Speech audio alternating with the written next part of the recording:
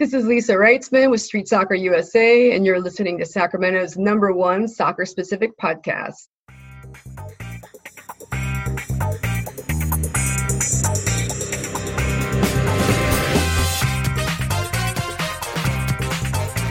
What's going on, soccer fans, and welcome to the #1 soccer-specific podcast in Sacramento, the Sacktown FC Podcast, an official partner with the California Storm and sponsored by Roughneck Scarves. Check them out at roughneckscarves.com and raise your game today. My name is John, and as usual, I'm joined by my co-host, Luis. Luis, how are you doing today, sir? Doing good. Just had dinner. I actually had some chickenless chicken burgers, which, might not sound that good, but it actually was super good. So I'm passing, bro. Can't deny. Yeah. So today we are honored to be joined by an agent of change in our community, and not just because of soccer. She has been a part of TED Talks, where she discusses the highs and lows of her life on and off the pitch.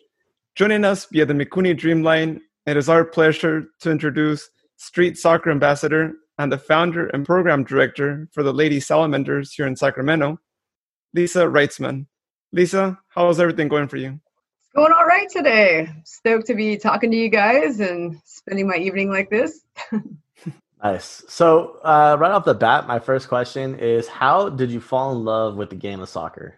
Oh man, it was the first goal I scored, but I started playing when I was 4, and something about the running around and just kind of like chasing the ball and feeling really free and energized. I just kept playing after I, whenever I'd started. And then I think the first time I scored a goal, I felt that high, and you hear your parents screaming, and there's just like, I got hooked on that. And so I ended up, just chasing goals from 4 on.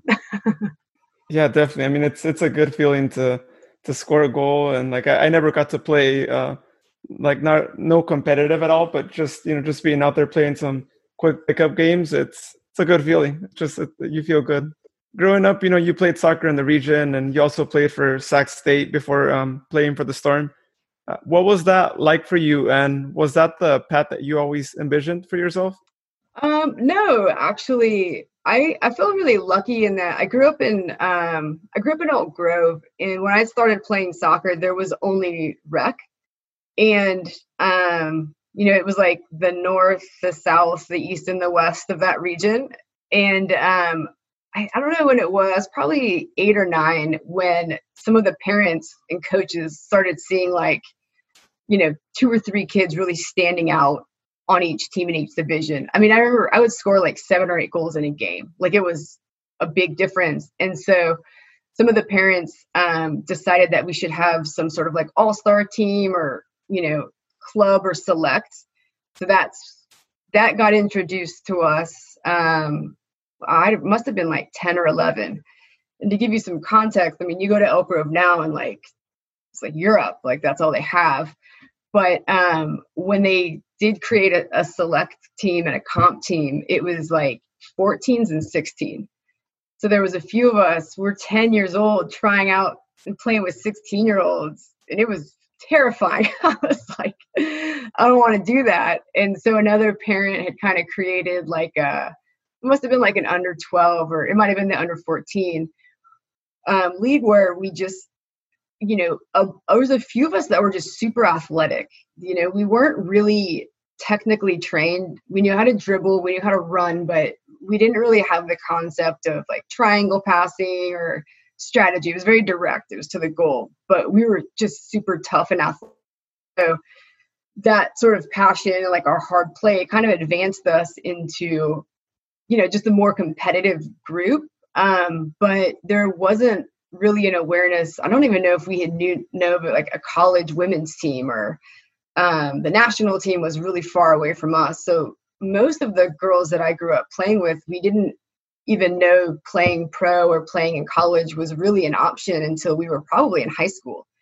And the benefit of that is that all of us stayed in the game because we were so in love with it.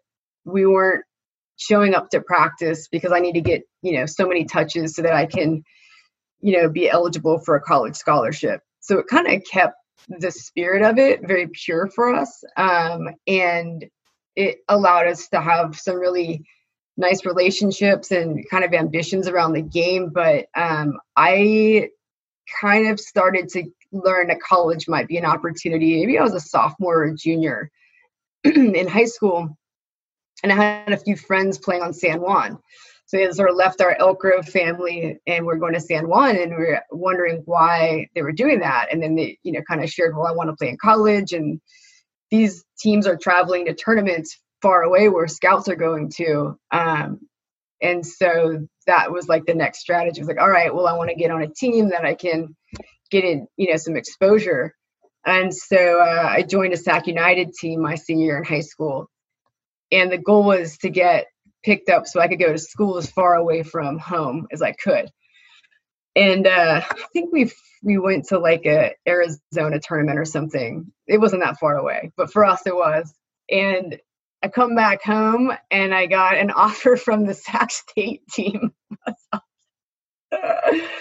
Honestly, Sac State was the only school I didn't want to go to. It's just, I didn't even apply. I had no desire to stay in Sacramento, and I actually got approached by Long Beach, but it turned in like I was just gonna have to try out to walk on. So I got an offer from Sac State, went to the school, and was like, all right, like I'll go here, and then I'll plan to transfer after 2 years. So I'll use this as like and I went to Sac State. When I started playing, I had no intention of making any friends, any relationships. It was purely like, I'm going to go do well, and then I'm going to leave. And obviously that didn't happen. So, but I got to Sac State, and, we had some really strong players, and it ended up fitting me really well. I found plenty of trouble in Sacramento. I'm so glad I didn't go further away. I'm sure I'd be dead by now. But yeah, it was great. Like I loved playing in college. I had a coach. It was kind of a cool conversation. I got offered to play like ARC as well, and the coach was trying to sell me on the transfer. Like, come here, then you can go whatever 4 year you want. And my other coach had kind of mentioned like the best thing I ever did was play at a 4-year school. Like you may not have an opportunity like that. I'll never feel like that again. So I ended up going to Sac State, and then that's kind of what it became. It was awesome. I ended up getting along like with the other, players really well. It was a really cool little community we had. It wasn't too big of a school. We didn't have a ton of people going to our games, but I was able to excel really well there, and felt like I could contribute to the team, and, kind of had a couple like good breakout years. But yeah, I loved it. Traveling and, going to school. It's the closest I think it ever felt like being a professional athlete. But yeah, it was amazing. I recommend that to people all the time. I was like, if you can play in college, like do it. You won't regret it. Playing at the 4-year at Division I was the closest that I was ever going to get. Well, that I ever got to playing professional. And, it was just really cool, like having games outside of the state on a weekly basis, or, having games even at home, and it being in the school newspaper, and kind of people knew about it. And it was just, I grew up in Elk Grove, as a small town, and although Sacramento was still pretty small, like there was a little bit more around it, but not too much. So it didn't, make our heads too big and like overdo our egos, but it was definitely a cool experience. I loved like every year of it, and made some really cool friends. And, it was just a cool way to even just explore some of the parts of the United States that we wouldn't normally go to just a vacation, And the benefit was we didn't really have to do any of the planning. We just had to show up with our gear. And after the 4 years, you're like, I want to go somewhere, but like you have no like no concept how to plan a trip. It's all always been planned for you. But I did really well there and scored a lot of goals, and so that made my experience there even more positive, just giving me a lot of extra confidence. And I needed a sport to accommodate like my academics. I don't think I was that interested in the academic piece without that. So that really helped me kind of get through those years performing. I don't know if I would have stayed in school if I didn't have soccer to play in. So after leaving Sac State, you joined the Storm. Am I mistaken there, or there was time with the Storm? I did. So it's kind of interesting. The Storm was like the most elite sort of team in Sacramento. I don't know if you guys remember when the Pro League started, the Women's Pro League started. So my senior year, I was basically being conditioned to play pro, and I had some tryouts set up. And then that year, the Women's League folded. So all of the women that had been playing in the professional teams dropped into their semi-pro team that was feeding them. So the semi-pro league, the WPSL, got super competitive because now we have like our national players back in the pro league. But I actually started playing with the Elk Grove Pride first. I didn't make the Storm the first couple of years I tried out for them. And I didn't really have the commitment level. Like I just wasn't disciplined enough to do the training on my own. And, they had pretty much the best players in the region. And so I played with Elk Grove Pride, which their goal was a little bit more to be there for high school players who were going to transition into college and get that experience. So that was where I played with like Megan Rapinoe. Stephanie Cox was another one that made the national team. So they were on that team. And then I eventually played with the Storm a few years later when it didn't have all the professionals back in it. So after your time with the Storm, you lost your path a little bit in soccer and kind of your way. What caused your path to be turbulent, and how did it lead to street soccer? There's a couple reasons, I think. One was I didn't have a backup plan for not playing professional. So when that didn't happen after college, while I was still playing semi-pro, it wasn't quite the same as having that, community and that team that I had at Sac State. Like we had practice every day. There was a lot of structure. Semi-pro was very like independent. So you trained on your own, and then you played games on the weekends, but you really had to pay for everything. And the most challenging part was like, kind of like I mentioned with the Pro League sort of getting displaced, the level of play in the semi-pro was super high. I mean, it was the highest level in the country. And so you think about how good the United States women's team is. I mean, this was a league that nobody was getting paid for, and you didn't have any supplemental training. Most of us were working full time and then also trying to stay in shape that would make you better than every college senior playing. So that was a bit tricky. And so that was a component. It was just sort of the burnout. It's like I'm working 40 hours a week for the first time. I'm trying to train for like 15 to 20 hours a week. And then maybe we have games on the weekend that we were like driving to. We would drive to LA, drive to San Diego, come back, and then you go to work on Monday. So it wasn't, and then you're not getting paid anything. So that was one thing that was just very different. And I stuck in semi-pro as long as I could until it just wasn't like working anymore. I had started drinking a little bit more, and I started like developing a bit of an addiction, just like some painkillers. And with that kind of schedule, it just wasn't like my game wasn't getting any better. And I wasn't really developing relationships with the other players. It was like we would just show up for games and play and then go back home. I think a lot of us were just hanging on to those games to not sort of let our dreams go, but there wasn't really a clear path of like how that was gonna exist. And so I think the last year I played was when the Women's Pro League was coming back and the Storm was having tryouts.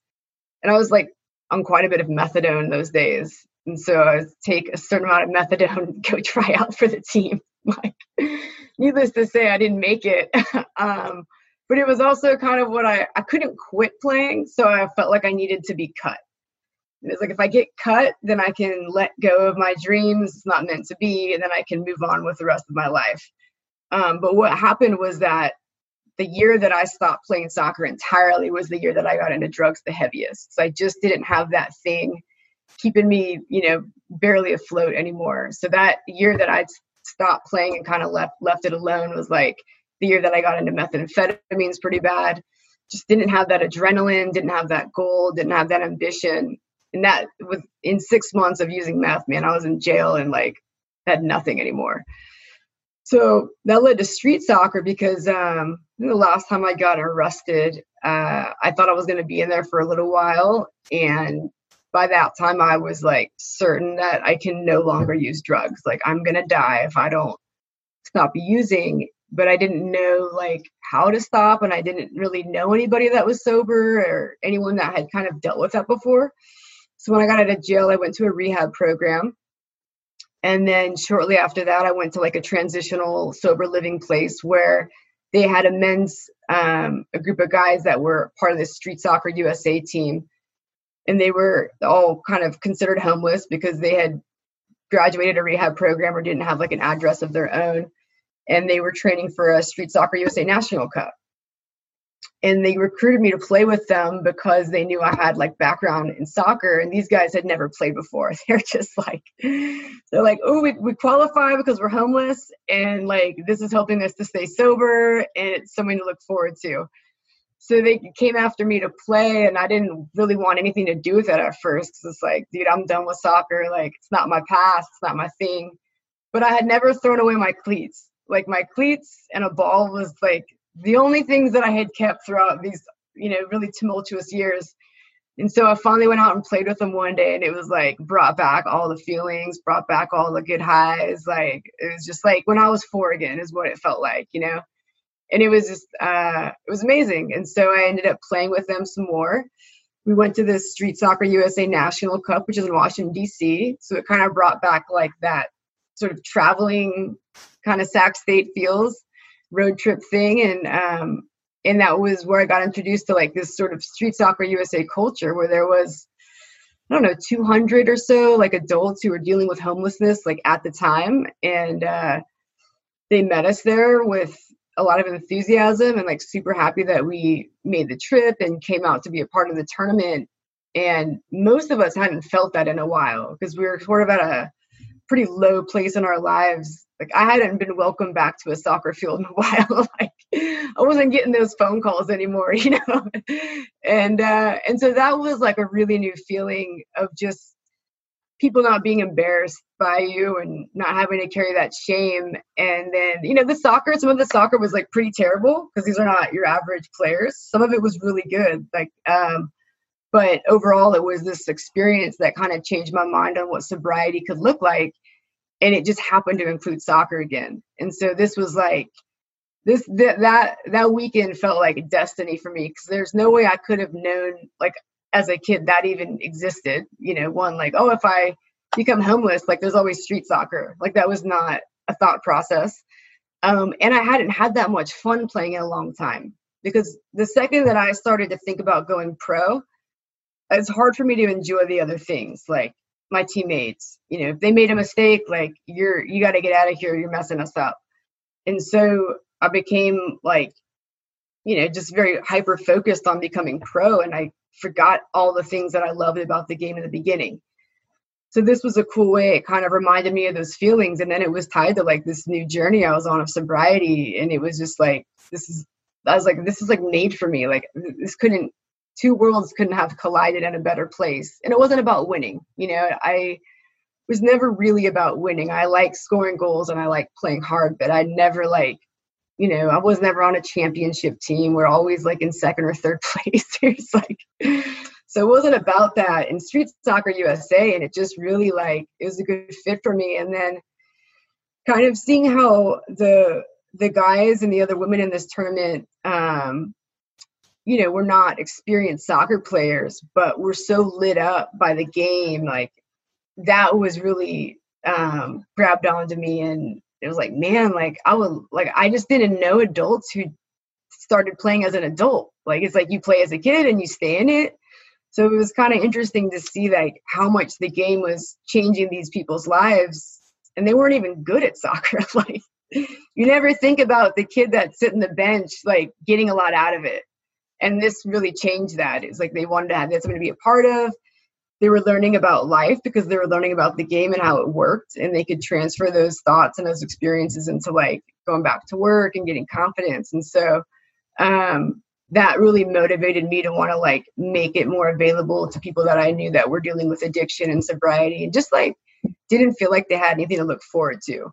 So it kind of became like this hook to get people stoked about, their future when we weren't really exposed to a lot that made us excited about it.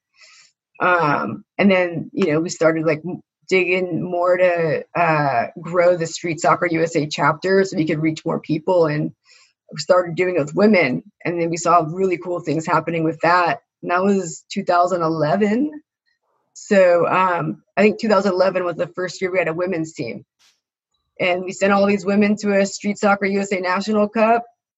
Their minds were blown. They came back. They started doing different things, and we're very encouraged about their life. And so we just kind of kept doing it and seeing really good outcomes, like them staying sober, getting jobs, like not being afraid to re-enter the world.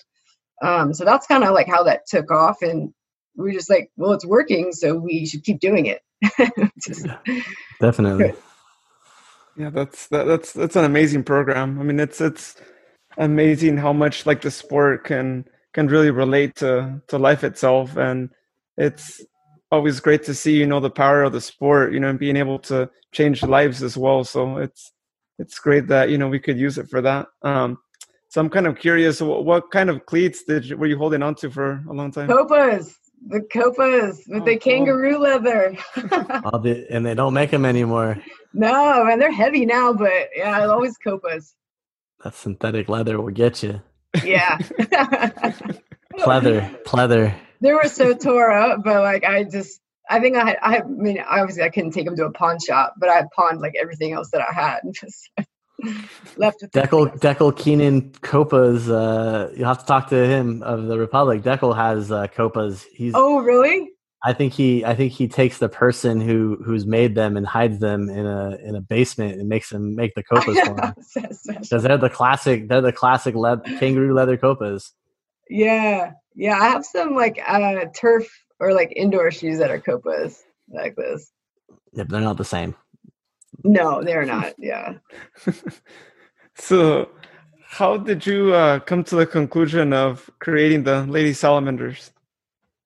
So that actually came after the National Cup that I went to, the Street Soccer USA National Cup in DC. I got nominated to go. I don't know if you guys have heard of the Homeless World Cup. That happens every year. And so after the National Cup, they chose me to play on the first all-women's Street Soccer USA team to go to the Homeless World Cup. So not the World Cup I wanted to play in as a child, but it's like, the irony was the humility was a good thing. But, in my mind, the tournament was in Brazil, in Rio de Janeiro. And I'm like, sweet, like who doesn't want to go there? And I kind of thought like this was like my comeback story. Like I'm going to go to the Homeless World Cup and like play really well because I was better than most of the other women playing. And like maybe I'd get picked up in the pro league from there. And then we got to Brazil and I met my teammates who had like no experience playing soccer, ages 18 to 60. And they were like the inspiration of it all because like, I mean, the ability that like the other teams had in the other countries, because, just football, soccer is like, Mexico, Brazil, they're playing this stuff all the time. These are Americans who have been living in shelters the majority of their life and dealing with some serious mental illnesses. Like we're not winning a street soccer game against these other folks, but the women on my team like had more heart and passion than a lot of people that I played with in college. And like they had so much pride and confidence from being a part of our team, which was interesting because it was separate of their ability to play. Like they were getting a lot of these self-esteem and sort of like character qualities aside from their actual ability to play, but just being there. And they loved the game. It's what they were living for. Like if you ask them what they were, they tell you they were a soccer player, but then they might run in the wrong direction. Like, they didn't care about losing. They didn't care about winning, but this was what made them not want to give up. And so seeing that lack of soccer experience, but them still getting out all of the things that you'd want someone to get out of being on a team and playing a sport. When I came back home, it was like I lived around so many women who were taking on their kids by themselves, leaving an abusive relationship, trying to deal with sobriety. Like they're ready to give up every day. And so we're like, well, good news is you don't even have to be good at soccer. The other good news is that as long as you're homeless, you qualify.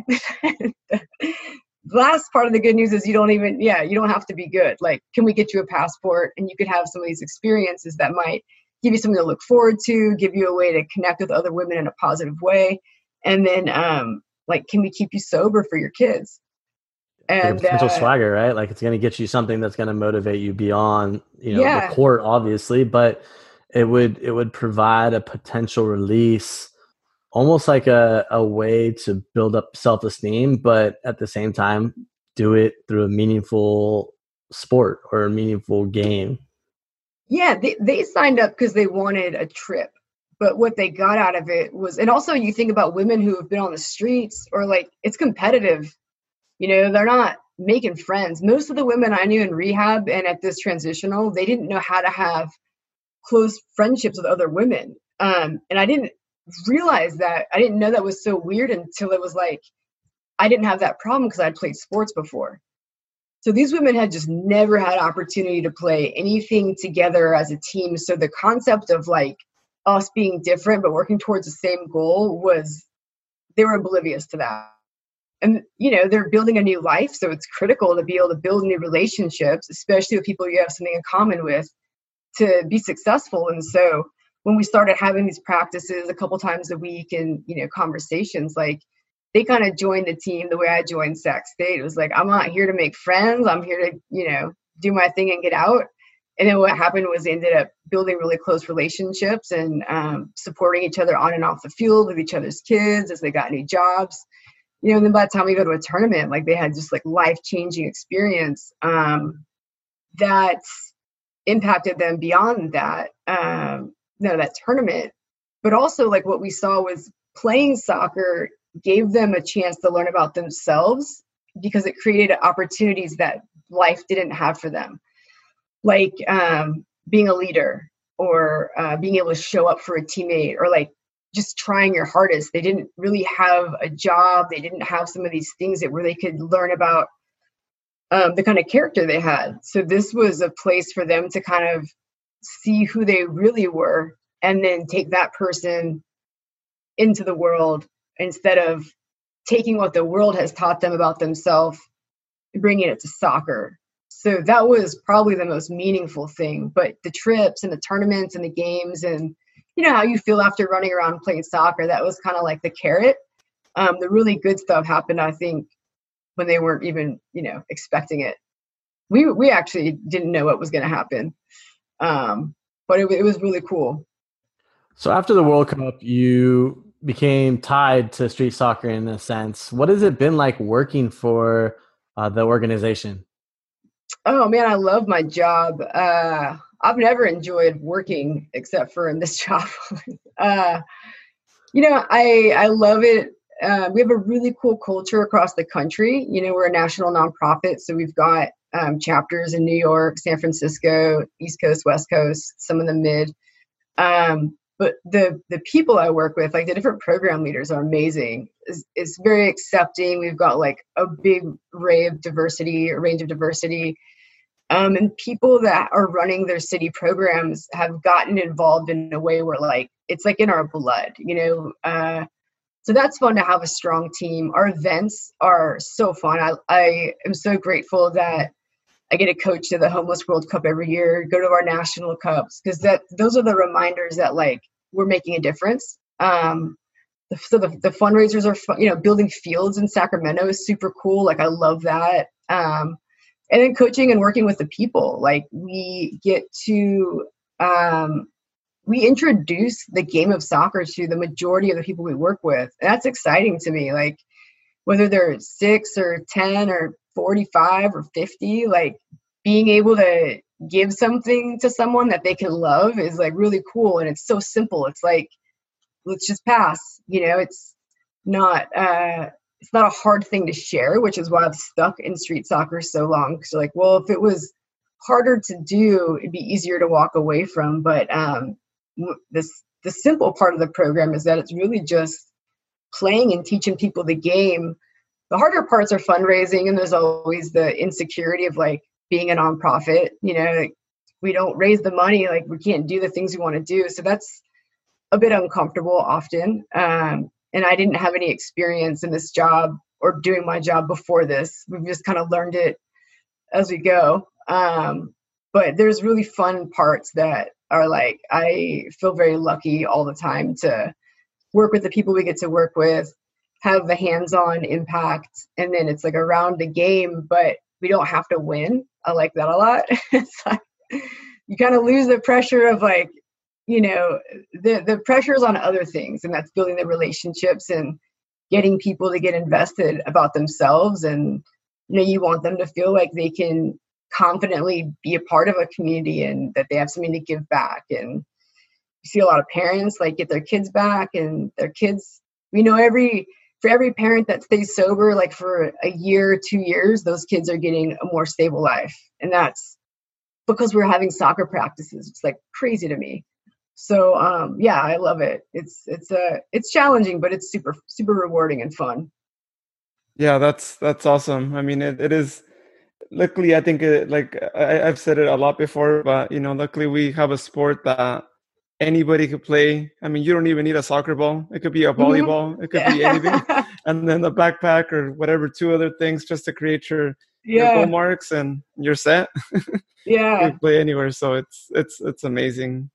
So Lisa, for all of our listeners who are new to this idea, what is the mission and values behind Street Soccer?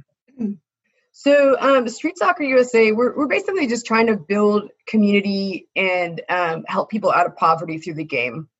Our mission statement is using the power of soccer to help people of all ages discover their strengths, so they can take positive steps forward in their lives. And that can look like employment, education, sobriety, mental health, housing. And our culture and our values is that it's like anybody can do it. We want everybody to have access. We believe everybody has the right to have access to play and a safe place to play. And have a coach and have a team and have that support system that, I really believe it shouldn't be a privilege to play. I think that's ridiculous. Like, it is like an essential thing to a person, kid or adult, to be able to have joy or, that freedom. And so, we believe everybody has a right to that. And so we're trying to do our part in that, and at least have a little bit more of a support system, because we know like you can't do stuff by yourself. People can, but it's hard. And you can't play soccer entirely by yourself either. And you can be different than your teammates and still work towards one goal.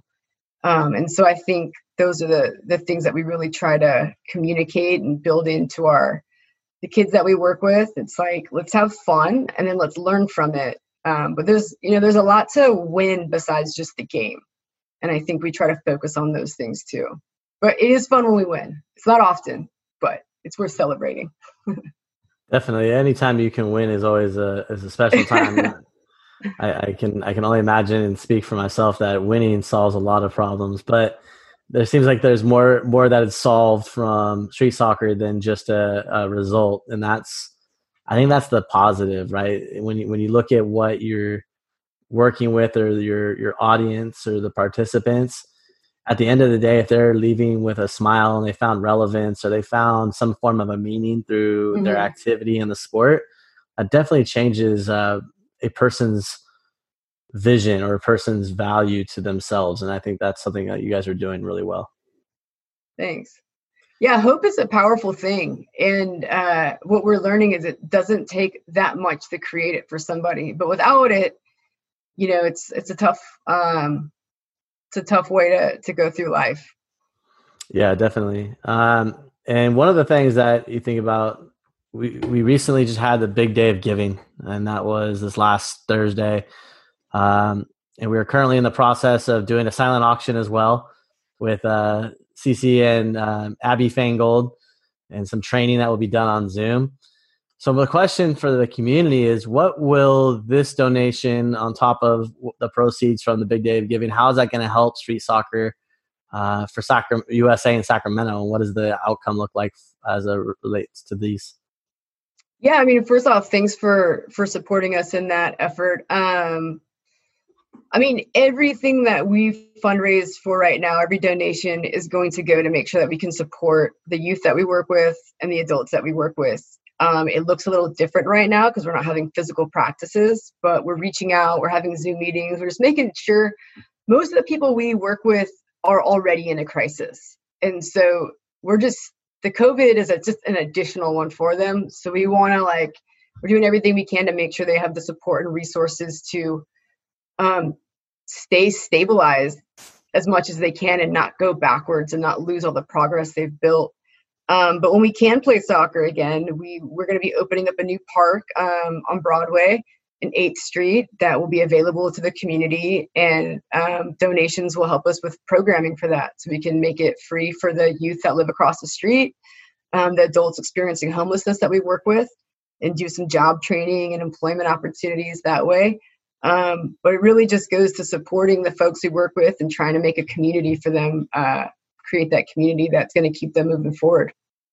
Yeah, it's great to see all the new soccer fields, coming around town, and we're excited. We're excited, especially for the one that you were telling us about too, and getting to see how all that'll be like.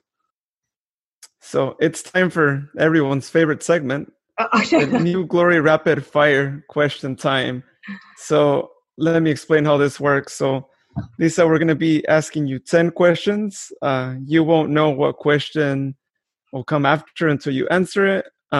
We do once in a while now allow a skip for a question that you can come back later if you don't know the answer to it just yet. But that's how it works. You can only skip twice as well. So most people have sometimes skipped once, I think. Some people haven't skipped, but we've had a mixture of different results here. Okay. So tonight's Rapid Fire is brought to you by New Glory Beer. Check them out online at newglorybeer.com for all of their new specials, like their 3 West Friends package or their family dinner specials. You can also follow them on social media at New Glory Brewery. All right, so the first question that we have is sushi or pizza? Oh, sushi. Kiss the crest of the Sacramento Republic or the California Storm? Oh, I mean, I gotta say Storm because we're doing this. What's the coolest soccer experience that you've had? Homeless World Cup, Brazil, Rio de Janeiro. What club outside of America do you support? Barca. Okay. Yeah. She's off the show. He was expecting Manchester United or Celtic. Or Celtic, yeah. Oh, no. I've seen the Celtics, though. They're awesome. Yeah.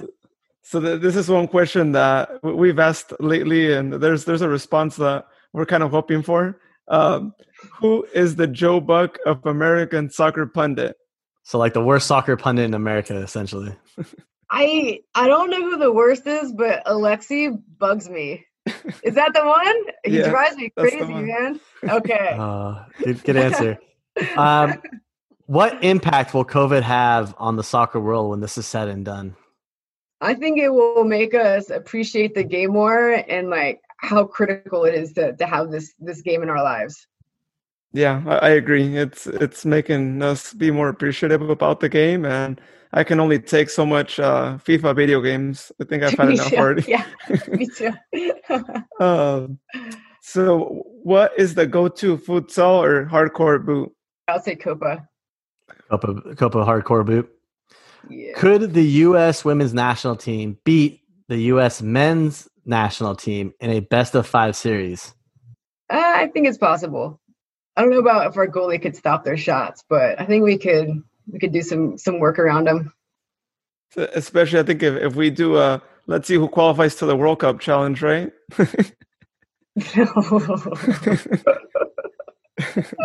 I mean, they're going to qualify for 2026, but that's already a given. So let's see how they do for this next one. See, hopefully it's not another disappointment. So what impact do you think the downtown MLS stadium is going to have on Sacramento? Oh, I mean, I think it'll just be a really great hub, and just it's going to be add on to the culture that we already have. I think soccer is already embedded in the majority of people's lives out here, and it's just going to amplify that more. It's going to be amazing. If you could experience a soccer match live, what would it be and who is involved? I would like to see a Women's World Cup game, like a split the pool of players up and have them play each other. Almost like an all-star game of World Cup? Yeah. Okay. Yeah. Take like the 99ers against but they're too old now. Like that wouldn't be fair at all. I dare you to say that to CC's face. I mean, I've played with her and she's phenomenal, but there is something to like being able to, run up and down that field on that wing for, CC distributes. She's smart. She's got the brain. She's like the old man playing basketball, right? He could hit every single jump shot, but he's like the least I don't know, he's not engaged, but every time he gets the rock, he's just going to hit that jumper from 15, 20 feet. She's so much smarter. And it's like, because when you become older, you become smarter. You would just have to throw them, okay, I got you. 99ers with the current team, but you'd have to mix them. Like you'd have to split it up a little bit. So here, I'm gonna take a second. I'm gonna pause our rapid fire. I'm gonna recruit you. CC called me out. Her and I used to play against each other in Martinez futsal. Okay. And so in our club feud that we had a few nights ago, she challenged me to basically dusting off the old futsal boots, and she wants to play again. So I have to come up with 4. So are you in? Are you on my team? I mean, yeah, she's good at futsal. Oh, I know. She mixed me up pretty good. She mixed me up. That's why we have to play again. I need a rematch. Okay. And just I wasn't saying I'm better than CC. I was just saying that we would have to throw the other team some youngsters. This time we're actually gonna have some recording, so anything that happens, we actually have proof, right? Yeah. Like last time. So last time, the security guard at that indoor facility, there was some questionable things going on there. I think he got bribed, to make sure that tape was deleted forever. Oh, man. Yeah, I'm in. Cool. So this is one of our favorite rapid fire questions to ask. But if you could start a team with 4 players from any era of soccer, past or present, from anywhere in the world, who are you signing? I would love to play with some of the Brazilian players from the maybe 2 World Cups ago. I would love to play with Marta. Mm-hmm. I feel like Rooney would have been really fun to play with. He wasn't on that squad, but that guy, that guy's a hustler. Yeah, with women's team, I think I would have learned a lot from playing with a different culture, one that grew up more in the grassroots style versus starting out so technical, so young. All right, well, that concludes rapid fire and brings us to last call. So, Lisa, what does community mean to you? I mean, community means something, that everybody can belong to, that they can feel invested in, and I think add value to as well. We're going to be building a new park downtown on Broadway and 8th Street. And its purpose is to bring the community together across all socioeconomic backgrounds through the love of the game. Part of that means we have to introduce the lower income side to the game because it's not something that's a part of their lives. But we hope to have a hub of, 2 street soccer fields and a place people can spend their weekends and their evenings at. And it's not about what you do outside of playing soccer. It's about what you do when you're playing soccer. And so we can kind of throw stigmas aside, and it doesn't matter what you do for your job or what your education is. It's do you like soccer or not? And use that to connect people because we know that it works. But I think that there's always room to strengthen communities. I wish we didn't have to create subcultures, but there's got to be something that we can all have in common to start. And so to me, soccer is one of the easiest things to get people to fall in love with. So I think that's a good starting point for us. I feel confident that we can build that community around it. And, once people like the game, I think that's all that can matter often.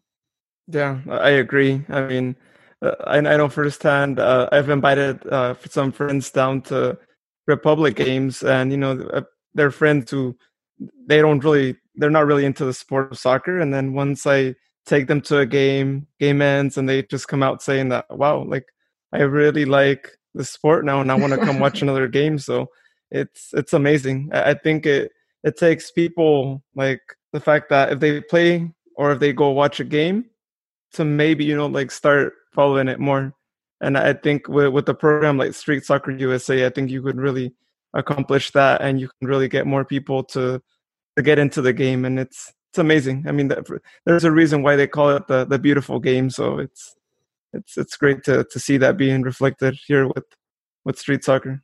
So Lisa, how can people get a hold of you and also Street Soccer?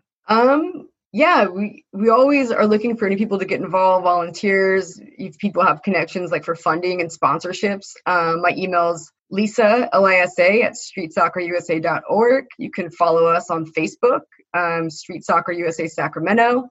We have an Instagram, Street Soccer Sac.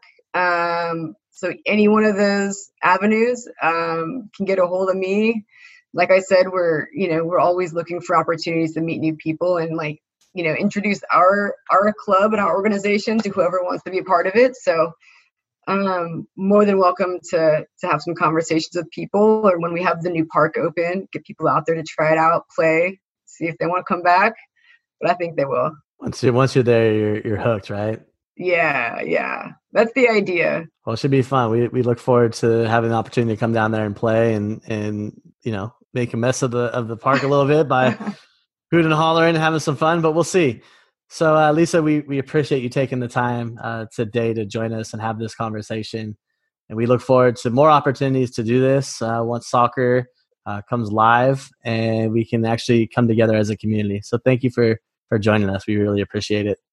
Oh, thanks so much for having me. And yeah, I cannot wait to play again. It's killing me. I think that's the way all of us feel. I mean, they call it. It's not the COVID-19. It's like the COVID-20. I think is what the joke on the street is. Everybody's gaining 20, 25 pounds from this thing. Yeah. We used to have the freshman 15. Now we got the COVID-20. So once we get started with soccer, it'd be nice. Definitely. So Lisa, again, thank you for joining us. We really appreciate it. Yeah. Have a good night, you guys. You as well. Thank you, Lisa. You too. Today's guest was brought to you by the Mikuni Dreamline. Mikuni is offering $15 off your order of the platter and has now made it easy to order with the Mikuni app.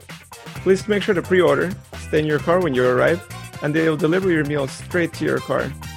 Visit them today at mikunisushi.com or download their app, available in the App Store.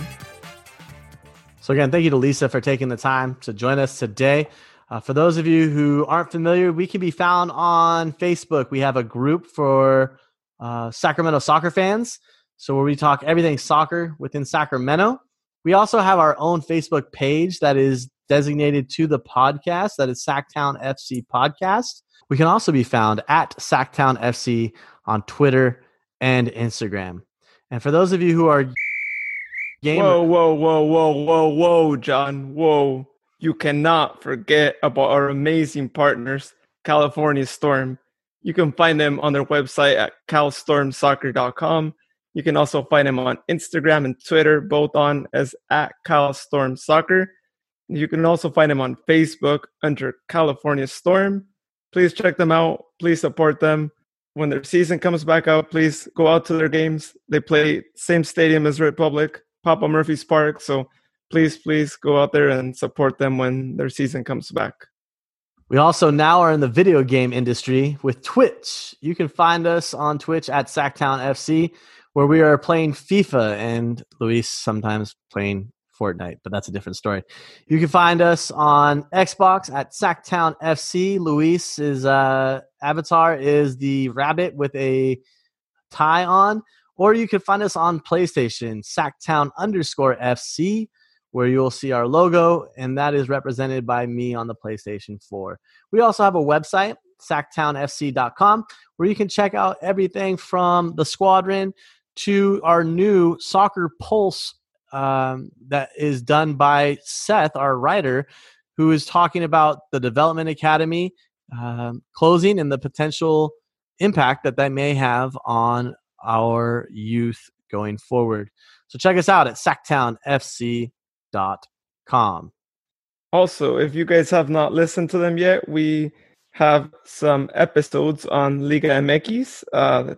It's under our series called Sacktown MX, and it's a series that's both in English and Spanish. Our interviews have been in Spanish, so if you know Spanish or if you're learning Spanish, then we invite you to check out those interviews. But once the season kicks back in, we will be doing English episodes as we review week by week what's going on in the league as well.